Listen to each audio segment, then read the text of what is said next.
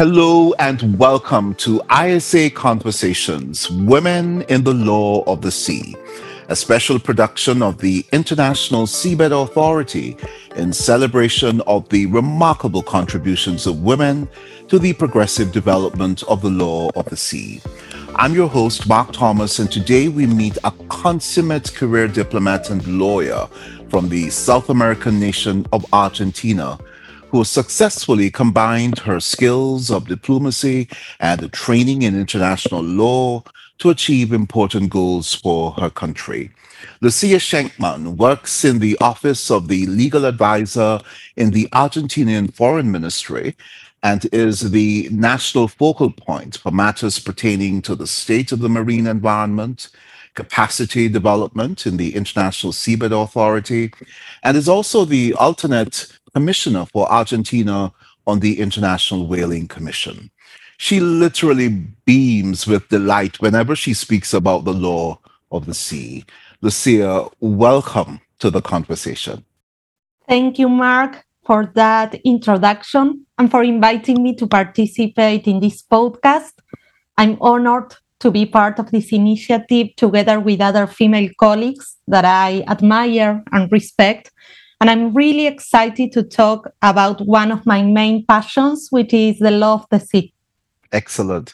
Lucia, I am struck by how animated you are about the work you do, work which draws upon the best of your skills as a diplomat and, of course, as a lawyer. Tell us about the convergence of those two disciplines, diplomacy and law, and what is no doubt a very demanding job for you, but one you seem to do so effortlessly.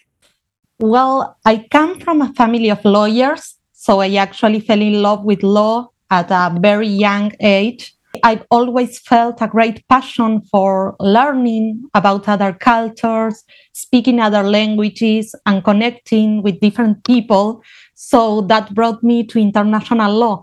After I graduated from law school, I started to work in the Argentine government, and I felt a strong vocation for public service. So I wanted to combine my love for international law and my will to represent my country and to give back to my community. And I found diplomacy to be the perfect combination. So I believe that both diplomacy and international law are meant to connect people and countries.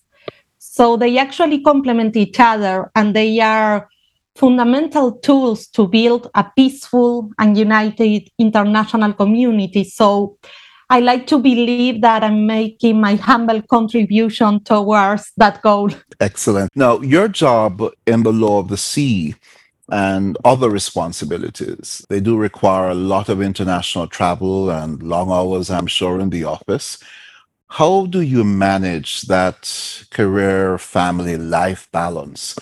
And what counsel would you offer to aspiring young women, young female lawyers seeking to enter this dynamic field of work? I think that achieving that balance between career and family is especially challenging for women in the law of the sea, as we have to travel frequently in order to participate in conferences and negotiations that take place in several international fora around the globe. And also, when you are a diplomat, the line between personal and professional life is not always that clear, as diplomacy is more a way of life than a job. From my personal experience as a mother and a diplomat in the law of the sea field, I can say that it's really difficult to achieve that balance on your own. At least in my case, having a strong supporting network back home has proven to be essential. Lucia, the law of the sea has been a male dominated field from the outset. This is a matter ISA has been addressing by implementing policies to attract more women to the organization, especially into positions of leadership. Why should more women consider careers in your area of specialization, as well as in the marine science and research field? Even though it is true that there has been a historical women underrepresentation in the law of the sea, I can proudly say that we have a lot of strong Argentinian women specialized in this field. For instance, we have Elsa Kelly, who is an Argentinian diplomat and lawyer that has served as a judge in the International Tribunal for the Law of the Sea. And we currently have another female expert as a candidate for ITLOS, Mrs. Frida Armas, who has a lot of experience working in this field. Even in my own team, within the Division of Law of the Sea and Ocean Affairs in the Legal Advisor's Office, most of my colleagues are women. So there's a great tradition in my country of women in this field that I hope it keeps going strong.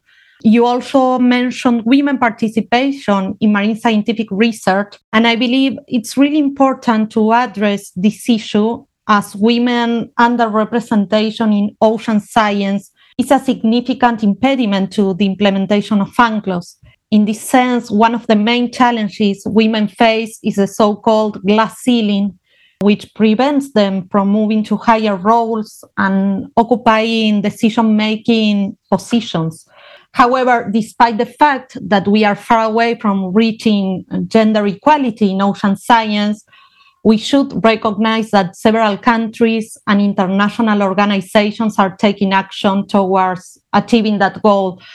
You mentioned the International Seabed Authority that has shown a great commitment to enhancing the role and participation of women in deep sea scientific research. For instance, the Women in Deep Sea Research project aims at promoting the empowerment of women scientists, especially those from developing countries. And this initiative has been supported by my country, by Argentina, and other member states of ISA.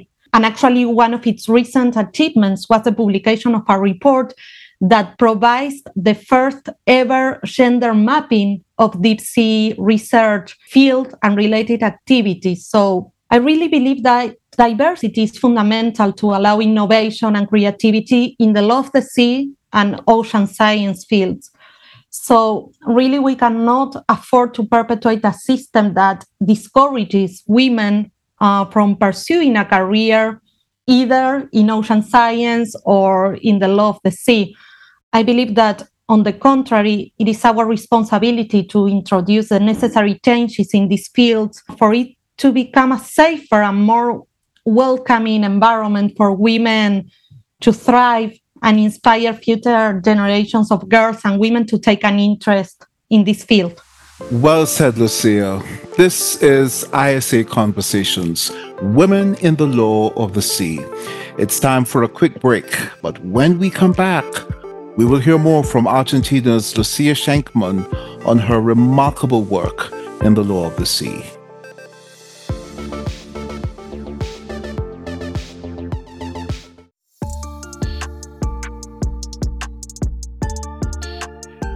Welcome back to ISA Conversations. We're having a great conversation with Lucia Scheinkman of the Argentine Foreign Ministry. I must say, Lucia, we heard the faint strains of your son in the background. Again, part of the career family balance. Tell us a little bit about your son. Oh, well, he's 1 year old. So it has been really challenging, to balance my professional career and my family life. And also they are really, interlinked. When you're a diplomat, as I said before, diplomacy is really a way of living. Indeed.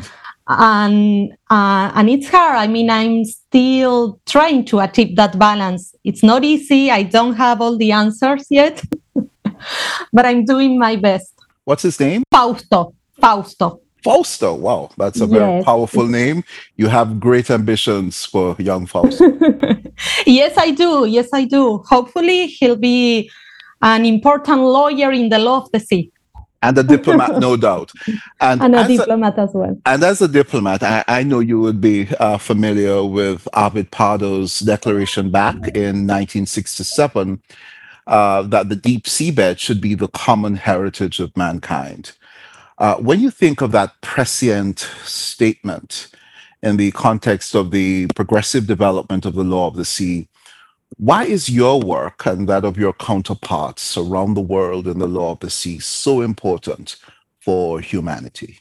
Well, we are currently in a key moment in the development of the law of the sea, as several important negotiations are taking place in different international fora, such as the negotiations for a legally binding instrument for biodiversity beyond national jurisdiction, or BBNJ, and the debates regarding the draft exploitation regulations in the International Civil Authority. We are also in a very special year as we are commemorating 40 years of UNCLOS adoption, which marked a major milestone in the history of international law. And it's fairly recognized as the Constitution of the Oceans. After 40 years, UNCLOS is still going strong, and it actually guides the ongoing international negotiations. I believe part of its success is due to the work carried out by institutions that were created by the Convention. I mean, the International Tribunal for the Law of the Sea, the Commission on the Limits of the Continental Shelf, and of course, the International Civil Authority. All of them have contributed to the correct implementation of the Convention and to the progression of the law of the sea. You mentioned the common heritage of humankind nature of the seabed resources. This principle was first recognized in UNCLOS and the 1994 agreement, and it implies that those resources belong to the international community as a whole. But with the right to benefit from those resources comes also a great responsibility to take proper care of them. In this sense, all countries and competent international organizations should commit to foster actions to advance ocean science for the benefit of humankind. In particular, actions encouraging marine scientific research in the area, ensuring equitable access to the results of such research, and promoting the participation of developing countries in the activities that are carried out there, while always reaffirming the protection of the marine environment. So I believe law of the sea is essential to maintain order, productivity, and peaceful relations on the sea. It deals with issues that have a huge impact in our lives and those of future generations, such as the protection and sustainable use of the marine environment and its resources. So, for all the experts working in this field, we have a great responsibility. Indeed. From where you sit inside of the government of Argentina, how do you see the law of the sea impacting the foreseeable future of your country? Well, I come from a country with extensive maritime spaces.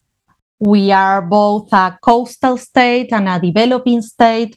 So law of the sea is actually essential for us in order to be able to manage our resources within our national jurisdiction, but also contribute to the protection and preservation of marine environment beyond national jurisdiction. Argentina is deeply committed to the conservation and sustainable use of the oceans and its resources.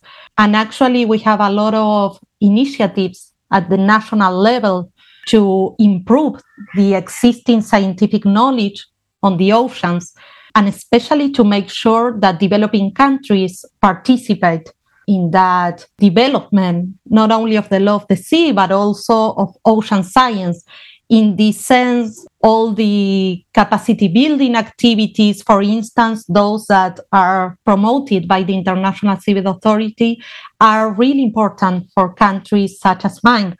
And actually, UNCLOS established the marine scientific research regime, but it also includes a duty, an obligation for all states to cooperate and also to transfer marine technology from developed states to developing states. All these provisions that are recognized in UNCLOS are really important for us as a developing country. Great. I think Argentina is very fortunate to have you, Lucia Schenkman, in the position that you now occupy, doing such important things in the background and in the foreground. So let me ask you, what's next for you, Lucia Schenkman? Well, as for me, I hope to keep growing in this profession that I love. Maybe in the future, I hope to inspire other girls and women to pursue a career in the law of the sea. I really think that we need a higher female participation, both in the law of the sea and in the ocean science field. I believe that in order to take proper care of our oceans, we need all the talent, expertise, and capabilities available. So we all need to commit at the different levels, national, regional, global, to offer more opportunities for women in the law of the sea and ocean science, and to recognize their contributions to the progressive development of the law of the sea and the implementation of UNCLOS, and also to acknowledge their key role to achieve sustainable ocean development. So I hope to contribute towards achieving that goal. Excellent. Lucia Schenkman, Argentinian career diplomat and international lawyer, a woman in the law of the sea who's at the top of her game, a wife and a mother. Thank you so much for sharing your remarkable story of achievement and fulfillment with us, Lucia. We certainly share your enthusiasm and your optimism for the future. Thank you, Mark, for this conversation. It's been a pleasure. And thank you to the International Seabed Authority for this initiative and for inviting me to participate. This has been ISA Conversations, Women in the Law of the Sea, a special production of the International Seabed Authority in celebration of the remarkable contributions of women to the progressive development of the law of the sea. I'm your host, Mark Thomas. Until next time, thank you for listening.